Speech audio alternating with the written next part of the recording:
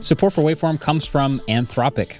So looking for an AI solution for a business, it might be time to check out the Claude 3 family from Anthropic, your one-stop shop for enterprise AI.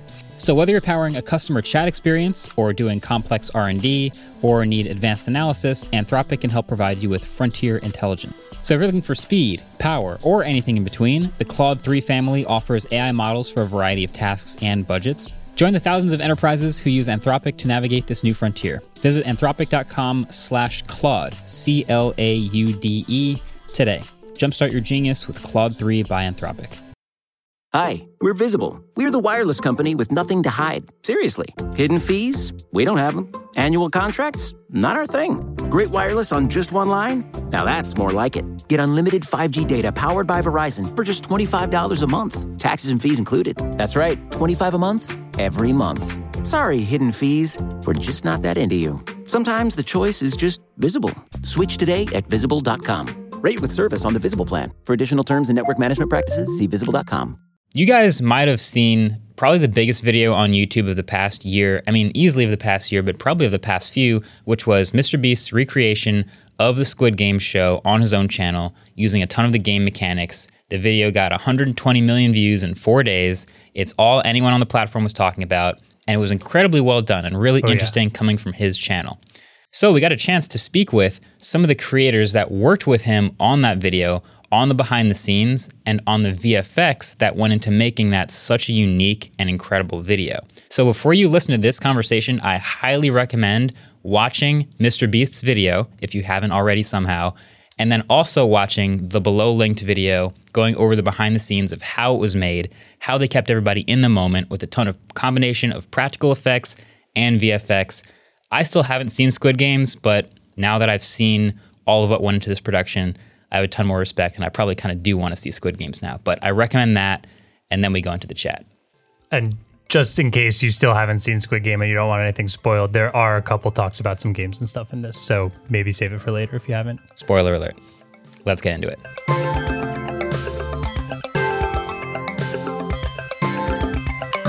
Welcome back to another episode of the Waveform Podcast. We're your hosts. I'm Marquez. And I'm Andrew. And we've got another special episode today. We've got guests in the Waveform Podcast studio. We've got Sam and Micah from SoKrispyMedia. It's just SoKrispyMedia. Okay.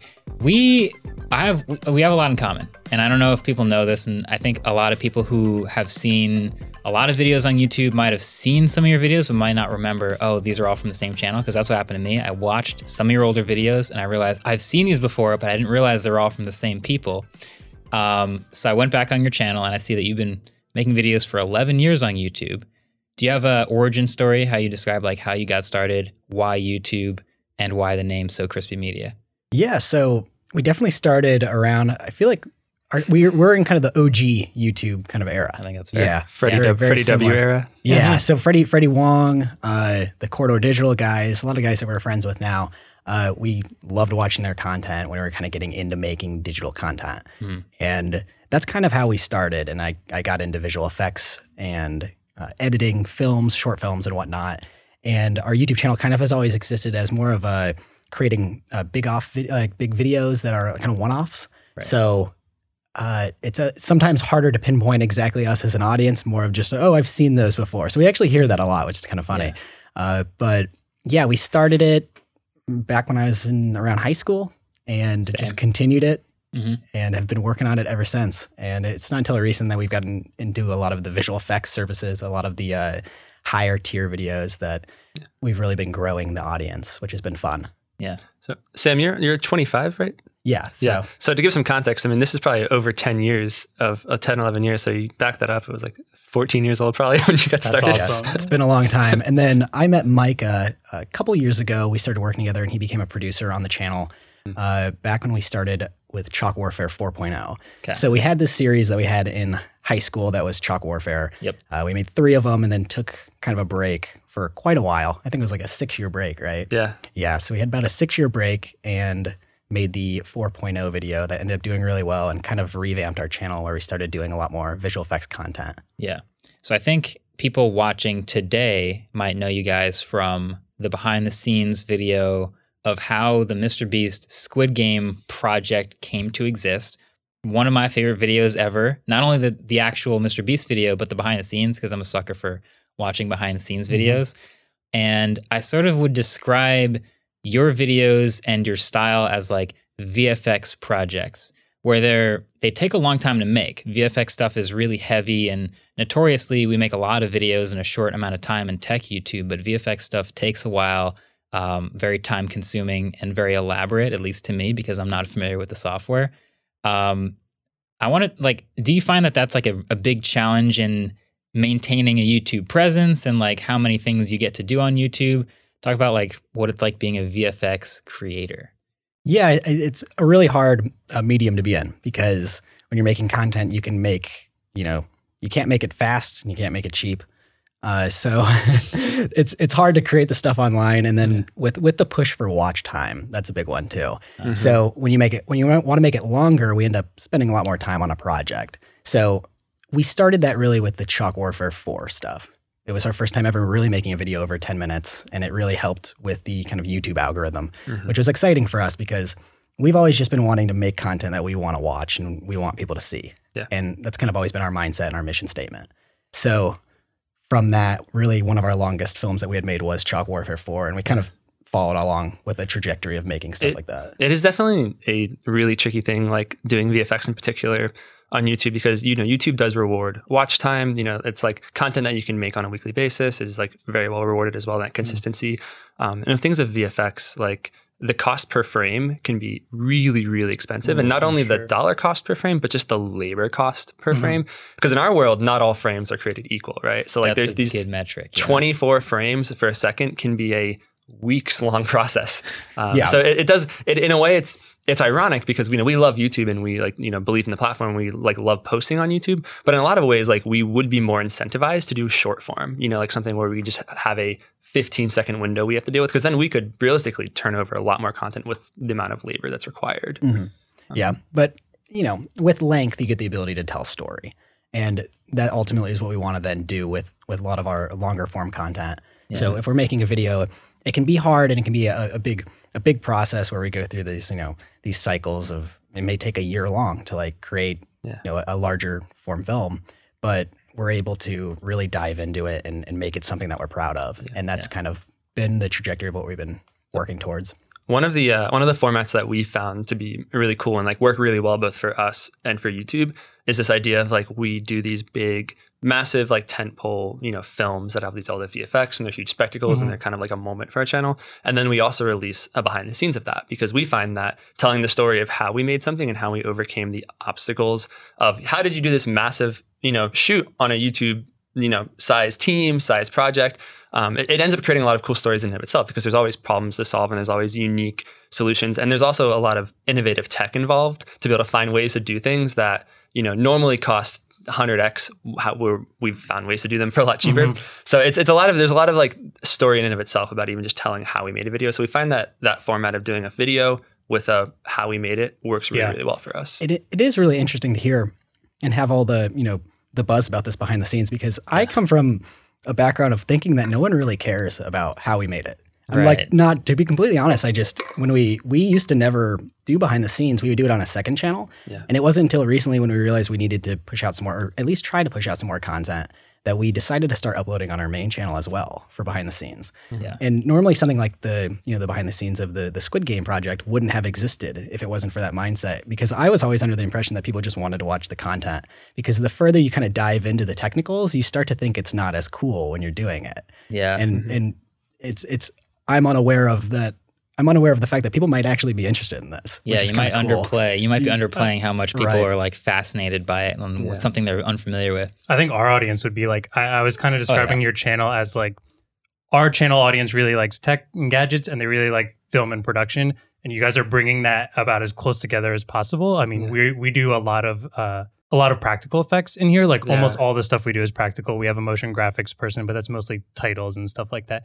You guys are bringing that just right on top of each other with motion tracking and all that. And it's fascinating to watch. I think our audience would super, super enjoy that. And I was dying to see behind the scenes stuff of all of your things. Sam, you might have a better way to explain this. I'll take a swing, but there's kind of this mantra that we found that we love to be able to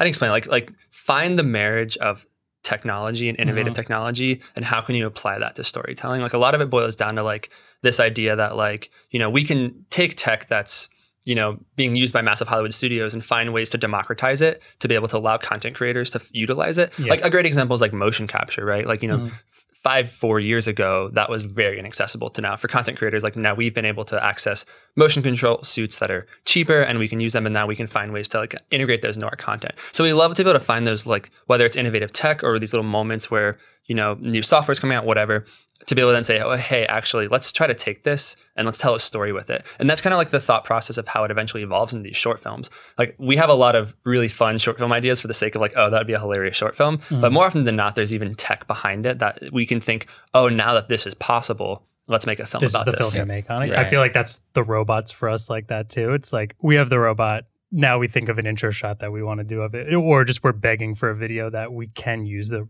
robot arm in. Yeah. He brings up an interesting point because it is kind of about like a marriage of tech where for a while, we've always like, we don't make a lot of content, but when we do, we try to make it something new and like refreshing with what we've recently learned. So a good instance of this is around 2015, 2016, we really got into VR.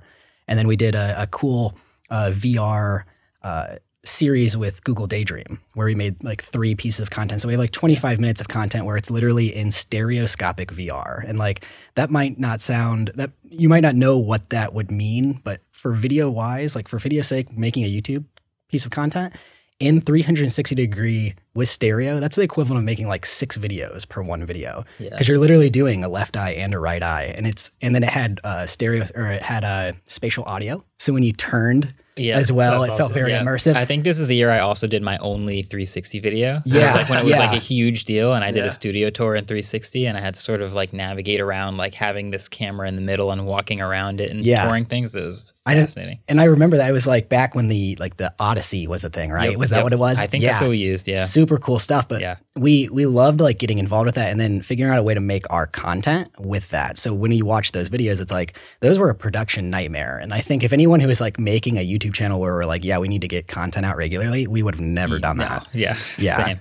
I also want to, I figure you guys might not know my love for the word crispy. I've described words like to describe like really sharp footage, like when we're trying to get a shot and there's like the exact, like it's really weird trying to describe footage, but like it has the breadth and the depth to it and the texture, and you just capture it just right. And some of my friends, John and Austin and I, have described it as like a really crisp shot. And we love being able to get crispy videos. And to the point where we've had, I think it's hashtag Team Crispy, where we all feel like we're part of the same group where we're like, oh yeah, we know what a crispy shot is and we know how to get one. And so we feel like you guys are like honorary Team Crispy because you've had the name way longer than we have even been talking about this. So I just wanted to toss that out there. I love that. This might be the greatest compliment we've ever received. When they the say crispy shots. Exactly. Aptly named. It's definitely a great way to describe visual effects too. Like when it's something that you really like, it's okay, that's perfect. You know what it is when you see it. Yeah. Hashtag Team Crispy merch will need to come out here soon. It's never too late. Never too late. Okay, so the MrBeast Squid Games project, I think, was maybe the perfect combination of like how you would get maximum interest in a behind the scenes. Because most MrBeast videos, and I've talked to Jimmy about this, it's like people want to know how it was done. And kind of the most amazing part of the video is that it was real. It actually happened. He really did say that word 1,000,000 times to a camera. He really did run a marathon in the biggest shoes. Like that's actually what happened. And that's the amazing part of the video. And this latest one was like, all right, we all know what Squid Games is. We've seen it. There's these crazy challenges. And he's going to put real people through these challenges to find an overall winner at the end. And watching that video, to me, I'm in the mode that I sort of go in when I go to watch a MrBeast video, which is, all right, this is going to be real. Let's see how they pulled it off. And so slowly my mind starts to realize more and more, there's a little bit of VFX happening in this video. This is really interesting.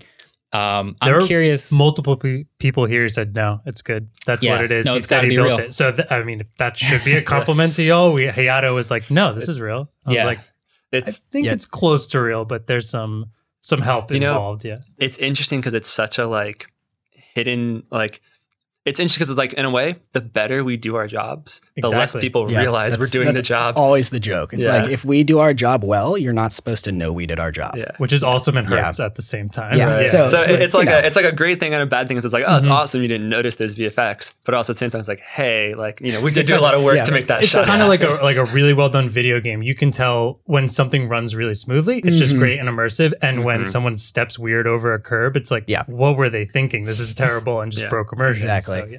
And going back to the practicality of MrBeast, like, I think it's the perfect marriage when he added these visual effects, because everything that you saw was still done practically. It was all still done, and like, we can tell you that the stuff he does is real. Like, it was done practically, and it's like incredible. And we are really just bringing in our style and being able to allow them to do stuff that is impossible. Yeah. You know, It's like an enhanced version. Yes. like I'm trying to imagine, like, you guys, like, put yourselves in our shoes for a second when we're there, and we know, like, for VFX it's really important to shoot things a certain way and do things a certain way, and you know, think like the footage you get is like, you know, that's our canvas that we paint on, you know, and if that canvas is perfectly white and clean and ready to go, and it's like, you know, we can do whatever we want on it, that's fantastic. If the canvas gets muddied, that's a problem. So it's a little bit terrifying going into a production where there literally, and this is completely true, there is no take two. Like, you go in, and when the cameras roll and the game's played, you get what you get. So there's a little bit of that, like, oh crap kind of feeling of like, when you're getting this all set up, where we're like, oh man, like, you know, we have one chance to knock this out and do it right. And so we're really fortunate. Like, the footage came out fantastic. Like, you know, the final end product we're super proud of. So, but it was definitely it was pretty scary getting up to that point. There was a moment, I think, before the first game in your video where he comes up to you and is like, Hi, everything gonna go well? Oh yeah. Or at least from your side. We're looking. This looks perfect. Okay, good. Good luck out there, man. Let's do it. We're front man. you're ready for this? And there's like a pause for a second. I was like, they're nervous. That's gotta be terrifying to like go through all of this. And I mean, it's interesting because, you know, we do so much preparation to, like, you know, get everything right, but there's variables you can't control. You know what I mean? Like, it's just like when you're out there and you're filming, like, you know, the game is going to go on, you know? So it's a little bit of kind of like, for us, it's uncharted territory because we've always had the privilege of being able to like control the set, you know, take 2, take 3, say, oh, that didn't work, let's change things up. But for this one, it's like, you know. Yeah, even in terms of visual effects, if you're filming a scene and you need to put a blue screen behind somebody, you know, if you're filming a one camera show, you just put the blue screen up behind that actor for that shot, move on to the next shot, move all your supplies, move your crew, everything. This is a holistic scene. Like, we're catering to a game show that's happening, and we're just enhancing it. All right, we're going to take a quick break here to talk sponsors, and we'll come right back with our conversation with Sam and Micah from SoKrispyMedia.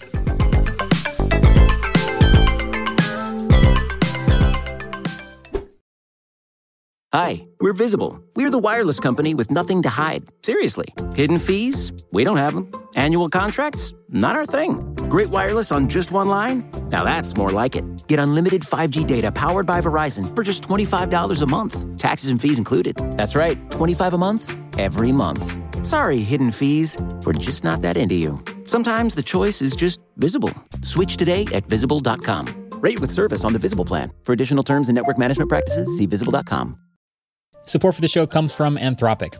Companies of all sizes are exploring use cases for AI and finding that it's not a one-size-fits-all game. It's all about finding the right balance between speed and intelligence. Like, if you're powering a customer chat experience, you need instant speed at low cost.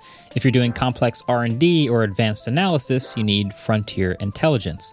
Claude 3 from Anthropic offers AI models for a variety of tasks and budgets. Claude 3 Opus is their largest and most powerful model that can handle complex tasks and analysis. Sonnet strikes the balance between information and speed. And Haiku is the fastest and most cost-effective model that can execute lightweight actions fast. Anthropic's dedicated to building AI systems that are reliable, interpretable, and steerable.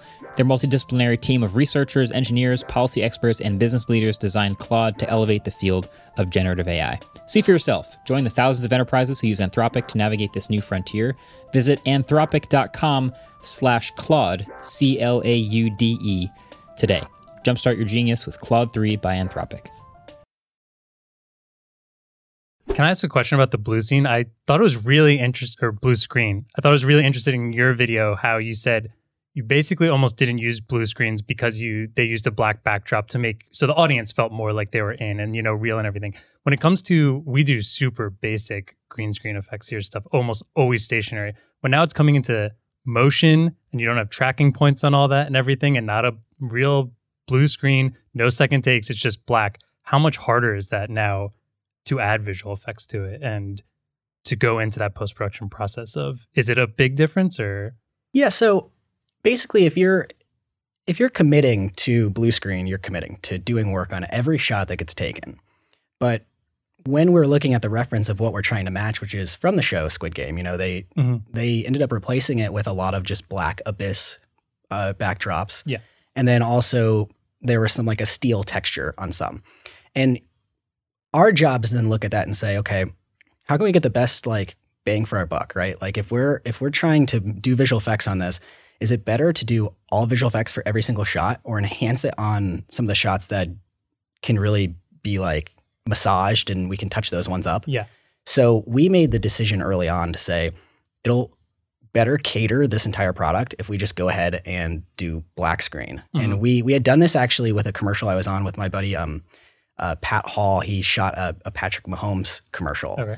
And we didn't have a lot of time to shoot with him because he's a huge athlete and he's got a lot to do. Yeah. So we shot with black curtains with Duvetine, and it just created such a great effect, and we enhanced the story with visual effects. So we took that same idea to this as well, which was it's going to provide a very realistic experience because everyone's there playing this game. And all the shots should have tracker points because they're shooting wider typically. So all the shots should have tracker points. We should be able to get everything pulled out of that. Some shots will then be final. Yeah. And then when we want to have a shot that kind of looks down, we'll do the work there. And we did this process called luma keying, which is a kind of advanced process of being able to you convert the image to a grayscale map, and then you clamp the shadows and the highlights to be able to then say if it's black, right, make a matte out of it. So you're basically making a luma matte. So if it's black, you can put something behind it. If it's white, that'll be the matte. Okay. Yeah. That's awesome. Yeah. One other thing to add to that too, and I think it's like worth emphasizing, is the immersion for the contestants we thought was like super important and super huge because these are not actors. These are just literally contestants. They're random people playing this game. And so I don't even know, I wouldn't even expect that they knew that this was going to be the effects at the end of the day. I think the contestants playing on the set, thought this was the set. And so the concern of doing even really heavy blue screen stuff in my mind is that it also it takes the contestant out of the game, and then they start thinking about, the filming, and it's like, what's going to be in the blue screen, what's going to be replaced. And on the contrary, having the black screen there, I think it helped the contestants be able to play the game and focus on the game and just be able to actually, do their job, which is to play the game. They're not thinking about all the other things going on around them. So I think that helped with a lot of the immersion too. Yeah, definitely. Yeah. And from the behind the scenes, you can see we did use blue for some sections where it's decided, hey, blue screen is the obvious choice here, right? We're replacing, we know what we're replacing this with, and it's not a dark abyss. Yeah. So it's really just kind of that level of, when you're working on something that has this many shots and wanting to cater to the product, that's what we did. That was ultimately a really good decision too. Because the other thing is when you're shooting with blue screen, even I saw this on the show, you can spend a very long time on every single shot, but you're still going to get that kind of fringing around the hair, and you're really going to have to touch it up. Yeah, but it looked really good because it was shot on a black screen, so it was just perfect lighting fall off, and then all of the light that was then hitting it was just being absorbed by that. So it literally was just lighting the stage, and everything looked really cool and cinematic just right off the bat. It was really well done. I want to zoom out to the beginning of the process. We see MrBeast is going to be. I want everyone first of all to watch both videos. Watch the Squid Games video. Watch the behind the scenes video. Right. So in the video you mentioned MrBeast says he's going to do the Squid Games project. How does the process of you guys working with him on, all right, this is going to be a really big video with some VFX. How do you guys start on putting this together? Yeah. So one of the new things that we've started doing is pre-visualization. And I talk about this a little bit in the behind the scenes, but it kind of all starts with the building blocks of, what are we going after? And luckily there's a show to reference. The show kind of did a lot of the set, the sets that need to be, so that's our reference, visual, right? Yes. Yeah. There's the visual aid. And then we kind of then go in and start building up those sets as well. And then working with their team because they're building everything practically, and they build as much as they possibly can, which is very impressive. From that, then we started using Unreal Engine, which is basically a game engine. You know, it's used to make games like Fortnite. We've been using it for years, ever since the VR stuff. We kind of got into it around 2016, back when we wanted to wear Oculus Rifts and walk around in our 3D environments. So we've been using that tool, which has been increasingly just an incredible tool and under our tool belts. And it's now getting to the point where we can create something in Unreal Engine and literally have it for final product. So I normally, if you're saying previs, you're saying, hey, I'm just going to make this and then we're going to completely scrap it. We're just using it to look at how the composition of the images are and the flow of the sequence of events. And then you scrap that and then you end up making it again. We're actually using that Unreal Engine. We're using all of our stuff in Unreal Engine to make the previs, and then we're also using it for the final. So it's running real time. And that's the only way we're able to pull off all of these shots in that amount of time. Yeah. I feel like that's like doubly important too when you only have one take. So you have to do all of that pre-visualization, both conceptually and literally, just to make sure you have everything set so that when the contestants are there and they're going through it, you already know what you're doing and you get everything on the first try. So, and there's two processes to it. So it's called previs and there's tech viz. So both be equally cool. Previs would be, you know, what do I want this to look like? We kind of already have that visual reference, but for us it was helpful because we had to make the sets. So we made two versions of the sets. We made the glass bridge and the tug of war all in Unreal Engine. Very cool looking scenes that literally you're on like a game engine. You can like walk around them with a virtual camera. We could put on a VR headset and walk around it. Yeah, I thought that was awesome. And then from that, there's also a thing called tech viz, which is if you were working on a show and you said, okay, I want to, you know how many extras need to be in this, or like how fast do I need to go to get from point A to point B in this one take that I'm trying to do? How fast do I need to be going? Yeah. That's tech viz. So everything's mapped out, the focal length down to literally everything, frame rate, focal length, everything. So we're literally able to go in there on the scene with virtual cameras, and then we can say, okay, what camera are we shooting with? Is it a full frame DSLR? We can throw it on a full frame DSLR, put it on a 10 millimeter, and then see what it's going to look like in this map. Yeah. So then you're able to provide those stills and you're able to, you know, use it as visual imagery to know what the final product's going to look like. Yeah. To go to the extent of like how useful this can be, and particularly for this project too, like there's examples in our BTS where Sam gets in a motion capture suit to pretend to be a contestant on the glass bridge, where he's jumping across, you know, a glass bridge that we're just faking and setting up in a little office space. And then we're basically taking him, putting him inside the environment of the glass bridge in Unreal, which is to scale and it's the exact design. It's going to look like the final, you know, set itself. And then we can actually then show and kind of place cameras and kind of demonstrate, hey, here's what we're going for and here's where we're going to have to position these things. That helps on the production side, but it helps in a way even more on the post-production side because we've already able to prepare and prep and say, okay, these are the shots we need to do VFX on. Here's what we're kind of preparing, and we know the work we're going to have in front of us. And we can plan all of that up front, which is amazing. And it goes even beyond that too, like to touch on even some of the other, like the red light, green light, like we can actually place the contestants in the 3D world to scale to know, okay, here's how the blocking is going to be. And there's so many applications that this just applies to across everything. The tech viz involved with, you know, what size room do we need to be in to have 456 people? Like that's a lot of people. Yeah. The show didn't even have 456 people. They used background set extension, like individuals to be able to do that, body doubles. But yeah, it's very powerful technology to be able to do that. And being able to place those cameras anywhere, get different views. And then on top of that, it's also helping service like our deadlines as well. So we know that we have a short deadline once they shoot. So I'm able to work with the team to say, hey, this is very helpful for us. Like for instance, with Glass Bridge, there was a shot that we kept cutting back to, and I was able to show in my previs that it was going to be shot on anywhere from a 200 to a 400 millimeter lens. So basically, I was able to show them visually if you do a cowboy shot, which is basically from knee up, we can cut out the glass bridge and we don't have to do visual effects on that sequence. So we can cut back to that, and it can be helpful for us if we're in a pinch, right? So we're using this previs to also help us be able to, you know, showcase the work and show how we need it done so that everyone can be on the same page. Just because it was a little bit of a different workflow. Yeah. You know, visual effects in this project was a little bit different because they're doing so much stuff practically. There's a real bridge there. There are people falling in the bridge.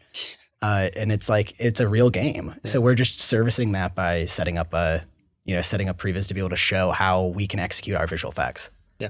It's cool because if you're like in the Hollywood space or in the Hollywood VFX and all of that world, this pre-visualization stuff is stuff they do it all the time. They've done it for years, and it's really, really cool application now bringing this into a YouTube space because as this tech becomes more accessible and it becomes democratized more and more, it's like there's so many applications for it, even just beyond Squid Game of like prevising other shoots, prevising things in the future. It's like it really excites us because I think it opens up this new tool that creators can use that can just continue to like bring them value. And the big point too being that it's final at that point. Like the visual effects look as good as they're going to look.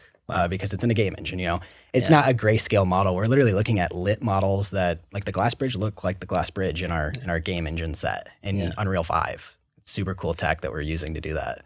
I have a question about the like creative process. Yeah. So like when I watch a MrBeast video, I guess we all know at this point there's a team behind everything going on, but it is a pretty personal element of like, all right, there's Jimmy, there's a couple friends, there's a contestant, and we're like watching what's going on.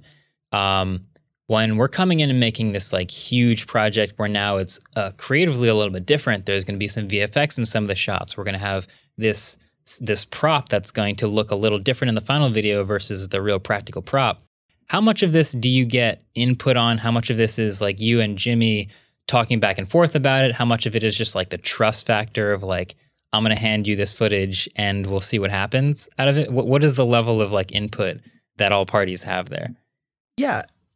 At the end of the day, we were really enhancing, the creative that they were putting on screen. Yeah. And that's their product and that's what they're known for. And it's awesome stuff. And then basically what we're doing is literally like putting making them feel like they're up 200 feet high. We were able to use previs to help instruct on different ideas. Like if there were different variations of what they wanted to do for safety or different creative ideas. But at the end of the day, like we were also servicing that to be able to show what different things would look like, what foam would look like in the middle or underneath the glass bridge and at what heights and whatnot. So there's that creative element that we were able to also visually help with. So it's cool that we can service and help with a lot of the ideation process because we can we can show what something might look like in your head and be like, oh, hey, what does it look like to do this and this? So we actually can do a little bit of problem solving just by having everyone have eyes on the previs and being able to say, oh, hey, this is what this looks like, or hey, this is how this could function. Whether it's camera related things or whether it's just part of the set build, Yeah. And it was a great process working with them as well because they were very open to embracing visual effects, which was very cool because again, they're so used to doing everything practically. Everything. And so definitely like if it could be done practically in this, it was. And that's what's really neat. Yeah. And unlike this type of work we usually do, where if we get a commercial and they say, hey, we're going to fix this in post, like we want you to do all this work because we're going to fix it in post. Like we normally will get like a short end of the stick on that, but it's really cool working with a team that's really interested in doing things practically. Yeah. Because it allows us to really focus on the stuff that's going to heighten the experience. And that at the end of the day, that's what we always want to do with visual effects. Yeah. Everyone's objective for this video is like, we want to make the best freaking video possible. Like we were all on board from that from day one of like, we believe in this project. We want this thing to be awesome and just blow everyone's minds. Right. So it's cool. Like when everyone can kind of have that same goal to work towards where like, we're being able to like kind of go hand in hand and say, hey, what does everyone need to make this thing the best thing possible? And just having that mindset, I think from the beginning really helped this thing, evolve into this fantastic project, versus other pipelines like what Sam was referencing, where sometimes it's like, oh, we're going to shoot a video. Oh, it didn't turn out. Now let's have VFX go fix it. Mm-hmm. Like that's where this would not have been able to have been possible if it was that way. Right. Just because for this to be like it needs to be kind of like everyone's on the same page from the beginning. Yeah, sometimes with a lack of communication, a film can get completely remade in the computer afterwards. Right. So this was a much more collaborative overall process. Like I feel like that's what a lot of people were raving about on Twitter, which is like, oh, this new media landscape, 100 million views in 4 days, like just on a YouTube video, it's crazy, which is like obviously amazing. But I think the process itself is the most interesting part to me, which is, I don't know, we've been making videos for 10 years and still to this day, when I get on a set for like a commercial or like a small project where there's like 40 people behind the scenes and there's this ladder of communication and there's all this disjointed, all this stuff in the way, it's like much harder to make much harder to have everyone on the same page about making the best possible video. Yeah. I'll put it that way. And there's a lot of film sets where you have one person that like holds a nail, another person holds a hammer. Basically, yeah. Yeah. So Yeah, exactly. The cool thing with this too is like, you know, since we obviously have such familiarity with the YouTube space, it was really easy to just kind of like get it. You know, it's like we're not a big VFX house who only does Hollywood things where we have these, you know, preset expectations of how, you know, how like things are going to happen and that are way arcane or way just kind of more in that world. So for us to be able to come in with a huge grasp of like YouTube and being able to say, oh yeah, we are YouTubers, we make YouTube content. Like we kind of can see the vision, you know, that we think other YouTubers have a bit easier than maybe someone from outside that space would try to enter. So having that was also like something that we felt just it fit really well for a project like this. Because, you know, we can kind of just walk through and say, okay, hey, like we get the idea here, we get how this is going to go, and like, let's just knock it out. How much footage did you end up with? Do you have any idea how much footage was like? Because I know there's a ton of cameras rolling at once. Yeah. Was it in the ballpark of, I'm just going to say our projects typically I'll say 800 gigs to 2 terabytes. That's like the range of an MKBHD video. I'm guessing it's on a different scale with VFX. Yeah, I can tell you we set up networking for all of our visual effects. And I think at the end of the day, I had to delete a lot of stuff. We have a 100 terabyte server. I had to delete a lot of stuff that from our projects to be able to make sure everything was housed properly. Yes, and I think at the end of the day, we walked away with maybe 20 terabytes of just work, and that includes all our visual effects. Not that bad. Yes, bad. And obviously, you know, we're working to try to minimize. Yeah, that's the other thing is like we're all in cahoots from day one. It's like, okay, how are we going to shoot this? What are we going to, you know, all of these technical things that all lead to space on our server and also just bottleneck us too, because we know that we're on a deadline. So how much processing do we have to do? Should 4K video be a thing for our final output? You know, do we need the color depth, right, to be able to pull these Luma keys really well? Right. And valuing what is worth it. And basically we were able to get away with a lot and get what we needed footage wise, and then still walk away with just working off of our, you know, our OWC server. That was all good. We all were kind of piped into that, and then working with all of our artists around the clock then after that. Yeah. There's actually a really funny story about server space, because we, like, when we decided, let's bring in our server, let's set it up. Like, we just, you know, we need that for the space and the speed and the time. We had kind of, in our minds, set a idea of how big the project was going to be. So we're like, oh yeah, this is plenty of space, right? You know, and so we go and we set it up and ready to go. Then after we shoot and we come back and we start seeing kind of the storage starting to shrink and shrink and shrink, we're saying, oh shoot, okay, like, yeah, we don't have enough space. So actually, this is kind of funny, but mid-project, like it was literally, I don't know, day 4 maybe or something, while we were still ingesting footage and we were already moving, and, you know, every day we're losing space. We had to actually delete one of our artists, Brendan. He had his student film from college on the server as his that was the master folder for his student film. So we actually that was kind of the least common denominator of something we had to delete. So I remember Sam went over to Brendan and was basically like, "Hey man, do you still care about that project?" It's like college was years ago. Man. Yes, we're gonna take that thing off the server. I was like, I'll get you a hard drive or something, but it's. So we're deleting it.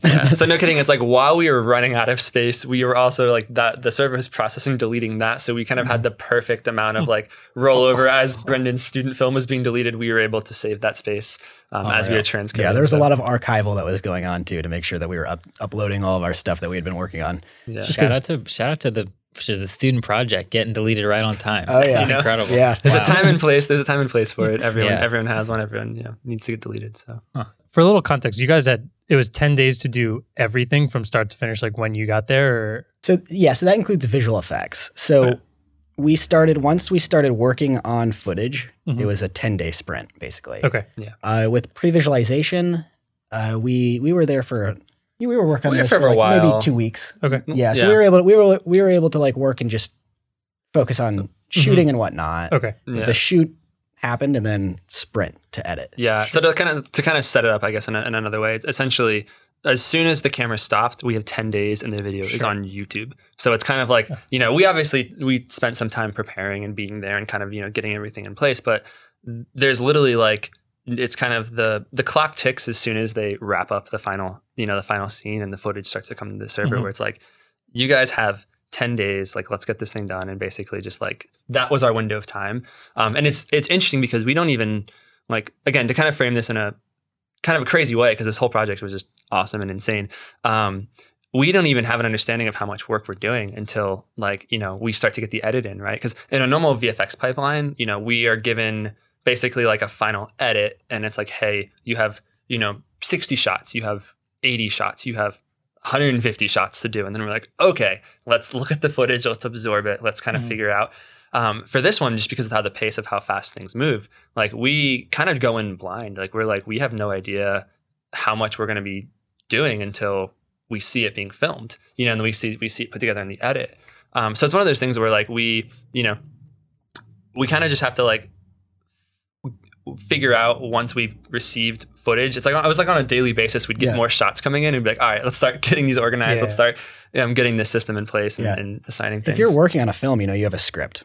And normally people look at a script and they say 1 page is 1 minute of content. I have that formula for my own videos. Yeah. So with this, because it's real life entertainment, it's like in real life entertainment, you don't know what's going to happen. True. Glass bridge could be the craziest part of it, and it becomes the whole video. Yeah. Or it could fly, and it could be a small segment. So, and again, that's not our wheelhouse. We're here to do visual effects. So at the end of the day, we're trying to estimate, okay, from our standpoint, what do we need to prepare for? And we're thinking, okay, maybe 200 shots. And we kind of did a ticker to see what the average cut was and how we needed to prepare for our visual effects. And we assumed 200 shots. We ended up doing around double that. Which was, the fun fact was what? It's more shots than the entire Matrix movie? Yeah. So So for mostly VFX shots. VFX? Yeah, for every, I think Matrix had 340 VFX it might have shots? been 350. Yeah, 350 VFX shots. So we just crossed that threshold. So we were like, oh, all right. It's more than the Matrix. The Matrix in 10 days. Okay, great. Pretty much. We had no clue we were going to be doing that many. But, we were able to build out pipelines to be able to account for that. Yeah. So like those worlds that we built in Unreal Engine running real time, it's like, okay, we just have to do this process this many more times. Yeah. So it's just being able to scale up then and being able to work with our team to be able to account for all of those new ones. Waveform will take a quick break. We'll come back and continue chatting with Sam and Micah from SoKrispyMedia.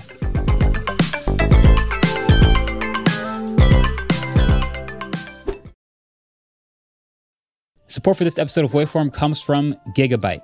There's a lot of talk out there about how AI is revolutionizing our world. Computers are writing newsletters, robotic bees are pollinating flowers, and a whole new wave of driverless taxis are popping up in cities all over the world.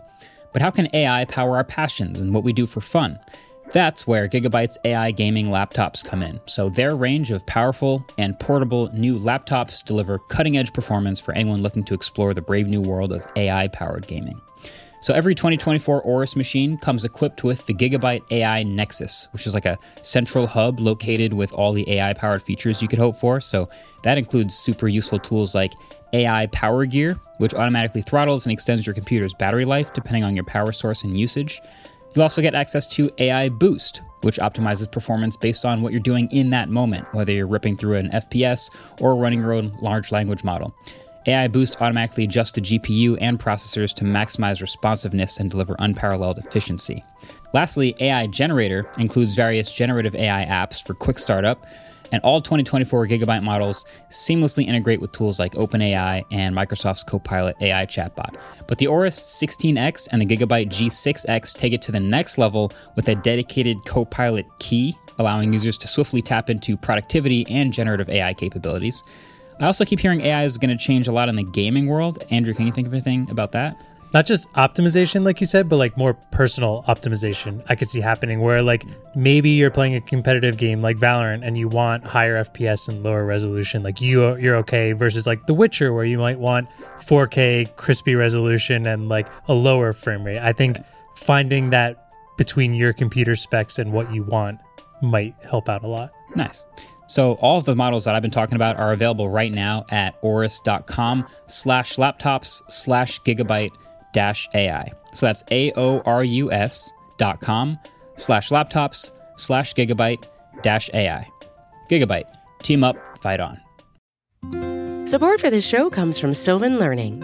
As a parent, you want your child to have every opportunity. But giving them the tools they need to tackle every challenge, that takes a team. Now more than ever, educational support tailored exactly to what your child needs can make all the difference. That's why parents have trusted Sylvan Learning for 45 years as the ultimate teammate in their child's educational journey. instilling in them a love for learning and a passion for reaching the next level. And Sylvan's Insight Assessment can identify gaps in learning and areas that could be of concern for your child. It's a 360-degree view into your child's learning that you can't find anywhere else, and helps ensure that your child didn't miss something in school that might put them at a disadvantage in the future. And right now, it's the best price of the year at $29. Go to sylvan29.com to learn more and get your child's assessment for only $29. That's SYLVAN29.com.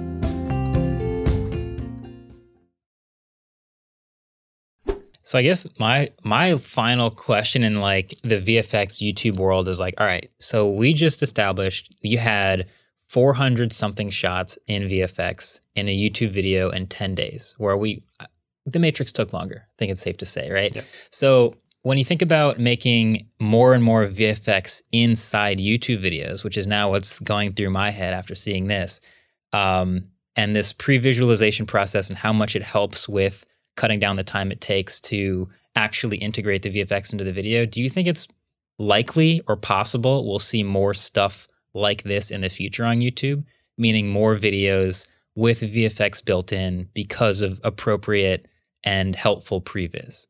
Yeah, I mean, I think previs has always been around, but I think because it's being integrated with a final product, and you're able to say, okay, I'm now able to walk around this, I made this, and now it can be my final video as well. I think it's definitely going to be an end-all medium, because if you watch our behind the scenes, you can see that we literally made a video game out of that. Like, I honestly, I'm convinced that you're going to be able to say, hey, here's this awesome short film, right? I also took the assets and I made the short film concept into a video game, and the video game is also for sale or downloadable. Make it playable, yeah, so you can, and basically you have this, like, you can build a world of IP, right, out of a film, and then you can have different entertainment all from that one singular software. That's interesting. That was running everything, because it is running real time. Like, imagine a movie, like imagine a movie that you're watching, but then you're able to change the color of the hero's car, right? If it were running locally on your on your computer. Wow. Yeah, or advertisements changing depending on the viewer's age, or even like they're holding a beer or a Coca-Cola, or like you go to the Matrix or something like that. You're like, here's the Matrix. It's an incredible movie. Now here's like a VR game that you can play in the same scene as one of the scenes from the Matrix.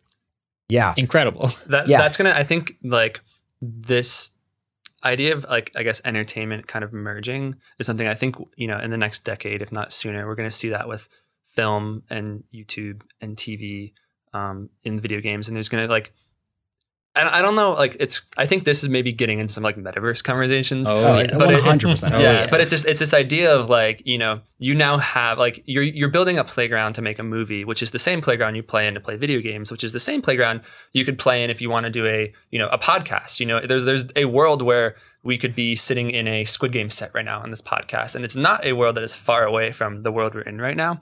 And it's not. The thing is, it's not becoming that much more difficult to do when you've already built that world, you know? And so it's really interesting. I think we'll see a lot of content creators, like, especially post Squid Game, start to wrap their heads around the potential of this technology. And the technology itself is becoming more accessible and more easier. One of the things, like, you know, we talk about how we did more shots in the Matrix, right? I think kind of the hero in that story is not necessarily our talent and our skill. While that's a part of it, there's a big part of it which is the tech has evolved in so many ways. And that's the kind of the cool thing about it, is, like, we're able to now utilize this new tech to make these things possible. I don't think we'd have been able to do this in 10 days without the ability to do real-time graphics, without the ability to you know, create this thing that we can see it in real time, we can iterate in real time, we can put the frame and composite in the shot in real time. You know, even 5 years ago, if we were doing offline rendering, like, this would have been so much slower. So I think we're really just at a precipice of this kind of new tech that is now getting in the hands of content creators. And I think in the next few years, we'll see some really cool stuff come from it. For a lot of our films, I still use, like, CPU rendering, and it will take 5-10 minutes, sometimes 30 minutes a frame, right? And it's just ridiculous to sit there and let that go, because I could spend a week on a shot, you know, or even longer if I want it to be like a certain, if it's like a hero shot for the film. But we knew going into this project that was not something that could be done. And we had to use real-time technology. But the thing is, as real-time technology, as video games are always racing to become more realistic, there will be a point where like the quality level will match film. And then you're just going to be able to have films run in game engines. Yeah. And that's kind of what we're experiencing now. We kind of just jumped the gun a little bit and said, okay, we're going to use Unreal Engine to do this. We're going to use it for our end-all solution. It's going to be from the beginning. We're going to build it in here, and then we're going to finish it in here, and then create the content. Yeah. So it's super cool to see where that leads to. And that was kind of why we threw in that little like glass bridge game in there, because it's like the possibilities are really cool. I'm just starting to see where it's all going to go. I kind of wish this would have been a fun experiment. I wish when we were doing the project, we would have like kept a stopwatch of like when something is like what amount of time is something rendering that an artist is not able to work. And we minimize that as much as possible with a lot of the real time, because anyone who's really familiar with VFX in a traditional pipeline will know like you can work for a couple hours, but when you need to render the preview or you need to render the final thing, you need to step back and wait for a couple hours to see. Like that would have been a nightmare to deal with. Yeah, you can know that. You can see from our behind the scenes that the Unreal Engine part was the fastest part about the process because the guy running it literally had time to make a video game. Yeah. Like True. he was like working those 10 days, but also had time to do that. And, you know, I had spent time prepping the scenes and I built the scenes. And then I'm also a compositor. So I wanted to like use myself as the ability to also like work on some of the shots. So we brought in our buddy Taos, who I went to college with, and he does some great stuff in Unreal Engine. So he was running Unreal the entire time, and then we worked together to do all of that. So it's really cool that he was literally able to do that with that real-time tech while we were in the middle of a very press for time project. Yeah. It kind of shows like that real-time rendering is really just the future of rendering of any kind. Yeah, I think the project as a success story showed how well the tech has worked and how far it's come. And I feel like now we're in post Squid Game YouTube. That's how I look at it. That's exciting. Yeah, I think it's gonna be. I'm so excited to see like this, like what creators can take from this and what they can like. I think next year is gonna be awesome for content creators. Yeah. I'm really excited to see what comes from that. So. I'm inspired. I think it's time we do a BTS of them now. Yeah, we circle it up. Yeah, we need to start doing more VFX in our videos too. That'd be sweet. One more thing: every guest that we have on Waveform, we like to give them a little test. All right.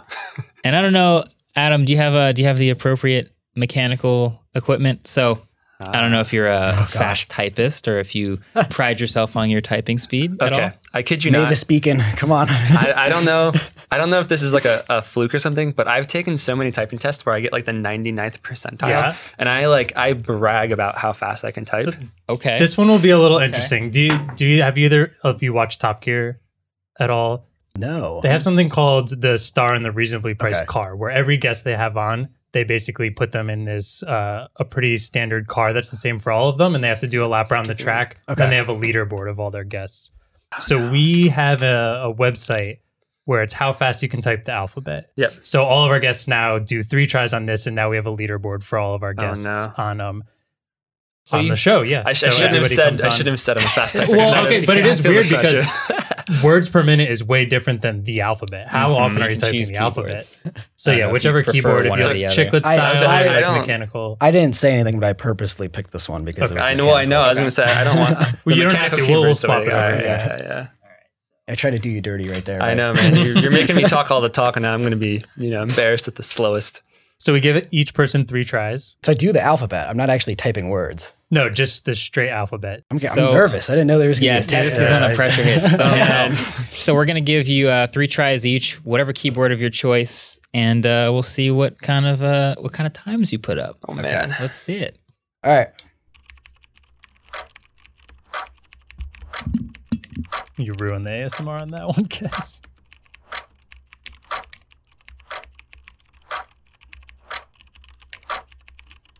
Where's Z? I never use that one. Boom. No Z. There's no copy and paste in Unreal Engine. First try. It's 14, always Control Z. Yeah, 14, not bad. You want to give another? How does that compare to? Yeah. what you see here. I'll reveal it at the end. I love not feel- telling anybody okay, how good their score is. I don't know until why the this end. is so oddly nerve-wracking because It's it's such like, a, it's really such a get like, into me. We, right I now. mean, we were meaningless nervous thing. doing it, and it was just in front of each other, and so Right. It's like, why do I take pride in the fact that I can type the alphabet fast? All right. So you foreshadowed it by saying that you were going to be good at it. Yeah, I know. it's a lot of pressure. All right.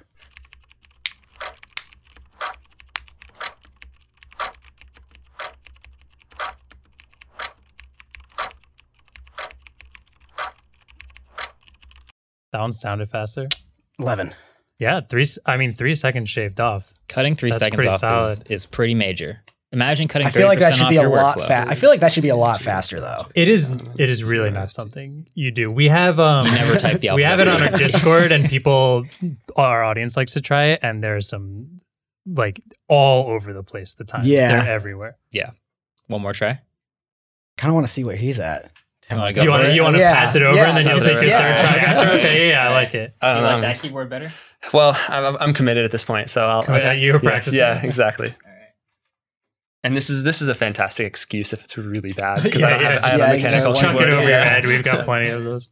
Oh, right in the center. It's going to go one of two ways here with him. This is a Lightning port keyboard. I Yeah, always it's thought just Lightning a- port was just iPhone, No, well, Just Yeah, Apple. just Apple. Yeah. they weirdly have. They're starting to change their some things, but accessories are keep still some Lightning. Lightning. Whoever Yeah. knows with AirPods, Yeah. iPads. So I think for everything I have Apple, I think it's just my iPhone and my AirPods is the Probably, the two yeah. Lightning bulb. Yeah, All right. So I just type in it. yeah. goes. When you hit A, it'll go. Yep. All right. You're way faster than I was. Dude. What is Sounded it? pretty fast. 7.49. Hey, Nice. that's That's a pretty pretty good. good. 4.6. Now I feel like, Okay. see, now I feel worse. You want to You swap guys- keywords? So we You can could- do when Colin and Samir were here, they decided to do a team effort. All right, let's So do that. that's if you want to go team. I Just feel best like that's team a, score. I think I can get. I think I can get under. I feel 7. like you could. Yeah. Okay.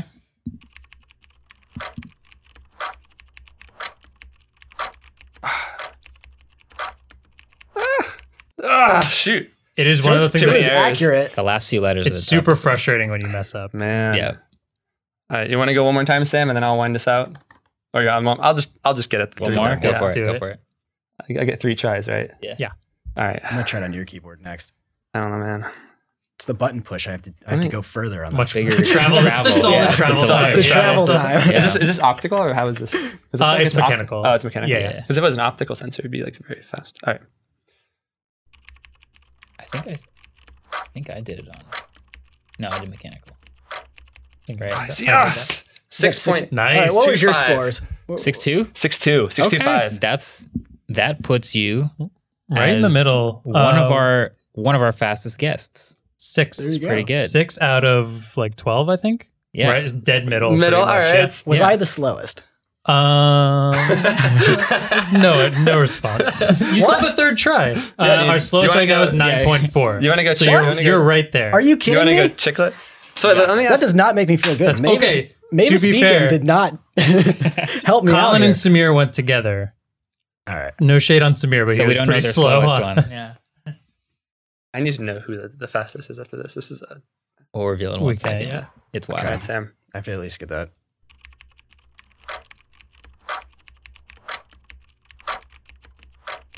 QRST. Hey, under That 10. sounded great. There under we go. 10. Sub 10? Sub 10. Single digits feels Nice. good. It does feel Single good. digits is good. All right. So you give everyone 3 tries. We Like, give everyone 3 all tries. right, so there's yeah. no one there who's like It's- time number 10. no, I got this and one down. almost, I think every single person, you would also, you beat, you're not last. 9.2. Not last. Not last. Not last. Right now, our fastest is, I don't know, Quinn from Snazzy Labs. He's a tech YouTuber. He has And what was his time? 4.432. 4.43. Oh man. Marquez is in second because apparently he's just good at everything and none of us can beat him at it. 4.539. Nice. Adam's got third. I have fourth. We're both 5.2-ish.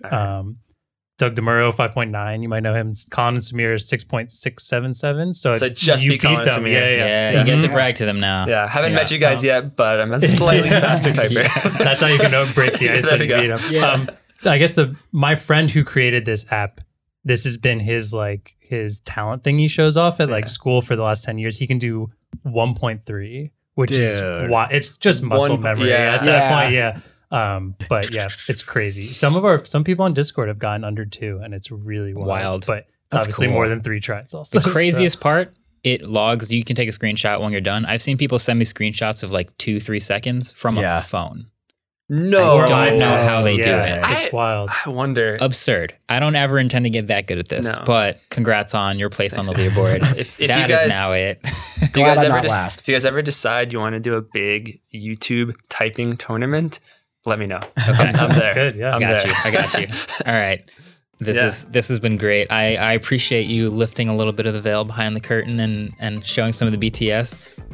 Again, if you haven't seen the videos, which at this point you probably have, but just in case you haven't, you should watch them. They're linked below.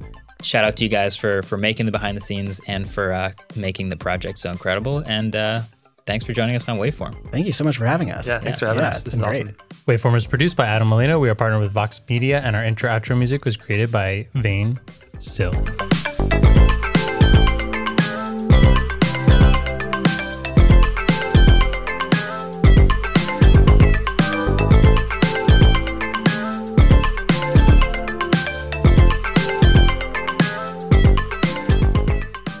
Hi, we're Visible. We're the wireless company with nothing to hide. Seriously. Hidden fees? We don't have them. Annual contracts? Not our thing. Great wireless on just one line? Now that's more like it. Get unlimited 5G data powered by Verizon for just $25 a month. Taxes and fees included. That's right, $25 a month, every month. Sorry, hidden fees. We're just not that into you. Sometimes the choice is just Visible. Switch today at Visible.com. Rate with service on the Visible plan. For additional terms and network management practices, see Visible.com.